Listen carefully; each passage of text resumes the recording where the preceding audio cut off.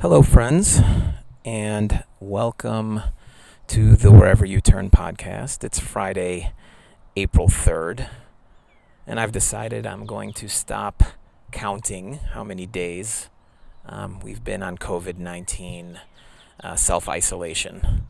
It's a beautiful day here in Chicago, and a beautiful day means, the first day that's above 60 degrees in Chicago with the sun out. It feels like short sleeve shirt and shorts time. And so I'm actually doing this sitting on my back porch and smelling all the fresh air, hearing the birds chirp, which is something that the past couple of weeks has been almost impossible between the sub 40 degree weather and the rain that we've had here.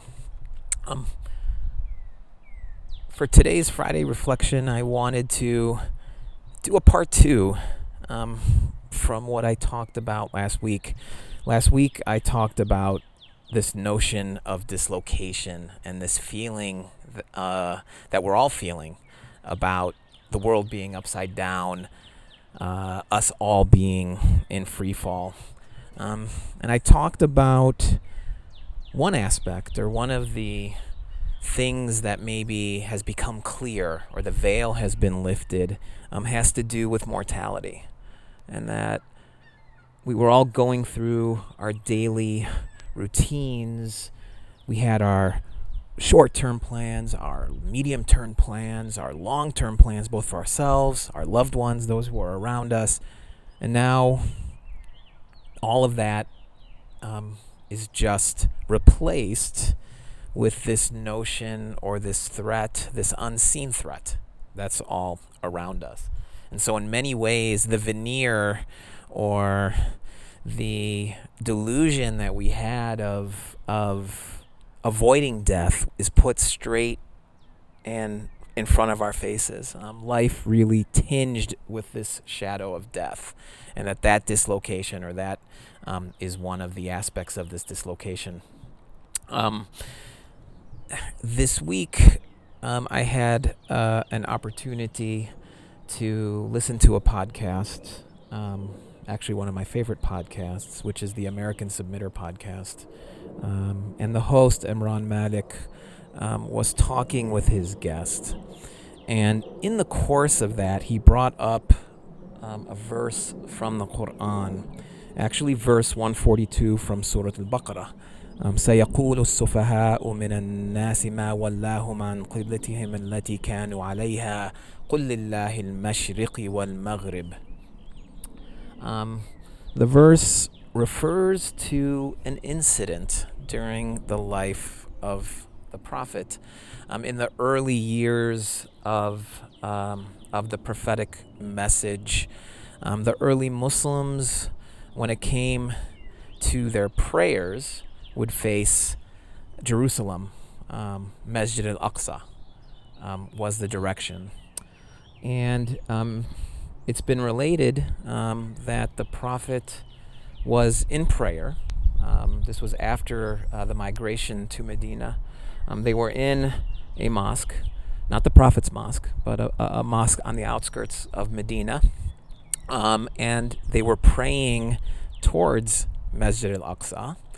And then this verse was revealed to him, and it's reported that in mid-prayer, the Muslims switched the direction of their prayer. Now, this is really, interesting, right? If you just look at the map, and you look at Mecca and where it is in the, modern-day Saudi Arabia and the in the Gulf, the Arabian Gulf. The Medina is in the north, kind of in the northwest part of the of modern day Saudi Arabia, and so if you look at that vis-a-vis Jerusalem and Mecca, what you'll see is that it's almost exactly 180-degree turn that we're talking about. That they were facing, let's say, north, and now they were turning around and facing south. So that's a dislocation. It made me think about dislocation when Imran mentioned that verse. And the verse in translation, because there was a little bit of trepidation and there was clearly dialogue that was happening and folks that were a little troubled and were unsettled by the fact that this direction of prayer changed in this way. And so God addresses this in the verse, and he says, سَيَقُولُ السُّفَهَاء. He says that there are foolish amongst you. Literally, that's the word safi, sufaha, fools, who ask the question about what is it that made the direction of the prayer change. And then the answer comes swift from God. He says, say, to God is the east and the west. So this dislocation happens mid-flight during a prayer. It's almost 180 degrees. And God wants to point out that looking at the superficial, or what makes these people foolish, is the fact that they are so focused on the superficial. Like, for our prayers to be counted, we were praying in a particular direction, and this is in the sort of like rules and regulations of the prayer, and now we're suddenly contradicting ourselves, and suddenly now we're going back, and like, what is this kind of flip-flop, and what is this sudden change, and and how can this be valid? How can this be a valid message? Is this prophet making these things up as he goes along? And God really wants to dispel all those notions and say, forget about the superficial. Forget about the fact that it seems to you to be such an extreme change or such an extreme dislocation.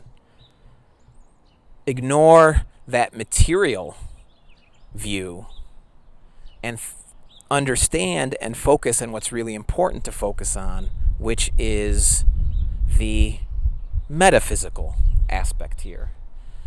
The metaphysical purpose of prayer. It's not so much, and don't get bogged down in the mechanics, but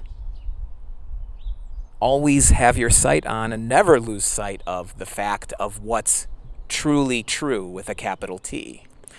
And when God says then, لِلَّهِ الْمَشْرِقِ وَالْمَغْرِبِ, to God is the east and the west, direction is irrelevant when it comes to connecting with God. The mechanics are not as important.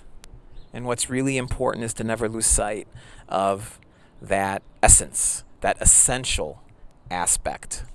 And that really resonated with me. I mean, I know for a lot of Muslims, the Jummah prayer, the Friday congregational prayer in the mosque, this is probably week 3 or week 4, in which people have not had an opportunity to congregate, to hear the Friday sermon.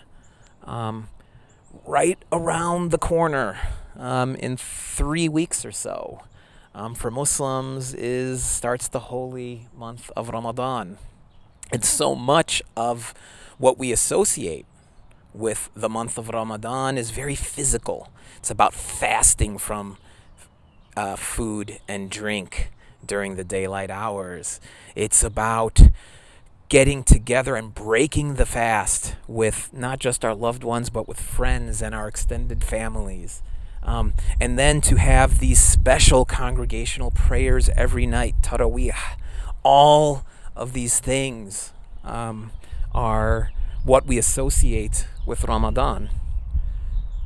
And there's a good chance that those parts of Ramadan might be canceled in 3 weeks. Mosques might still be closed at that time. And so we have to prepare ourselves for the first time in my life to prepare myself for a time in which Ramadan and a lot of what I automatically associate with Ramadan will not exist. And then what does that mean for my spiritual practice? And what's the essence? What's really the essence of all the month of Ramadan is and represents? So every aspect of our lives we are experiencing this dislocation. That's east is now west, north is now south, and what I hope and what I pray and what I hope to reflect on in these moments and these days leading up to the month of Ramadan is to look at what it is about the essence. What is the essence of my relationship with God? What is my essence? What is the essence of my spiritual practice, whether it be prayer or whether it be fasting, the month of Ramadan?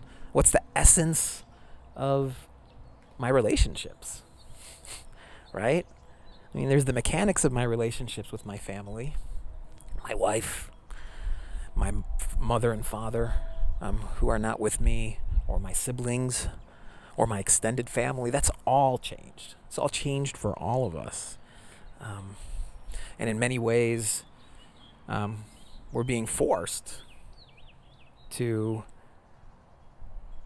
look at the essentials. And so may we all find solace in that search for those essentials. I pray that everybody is well and safe, and may peace be with you.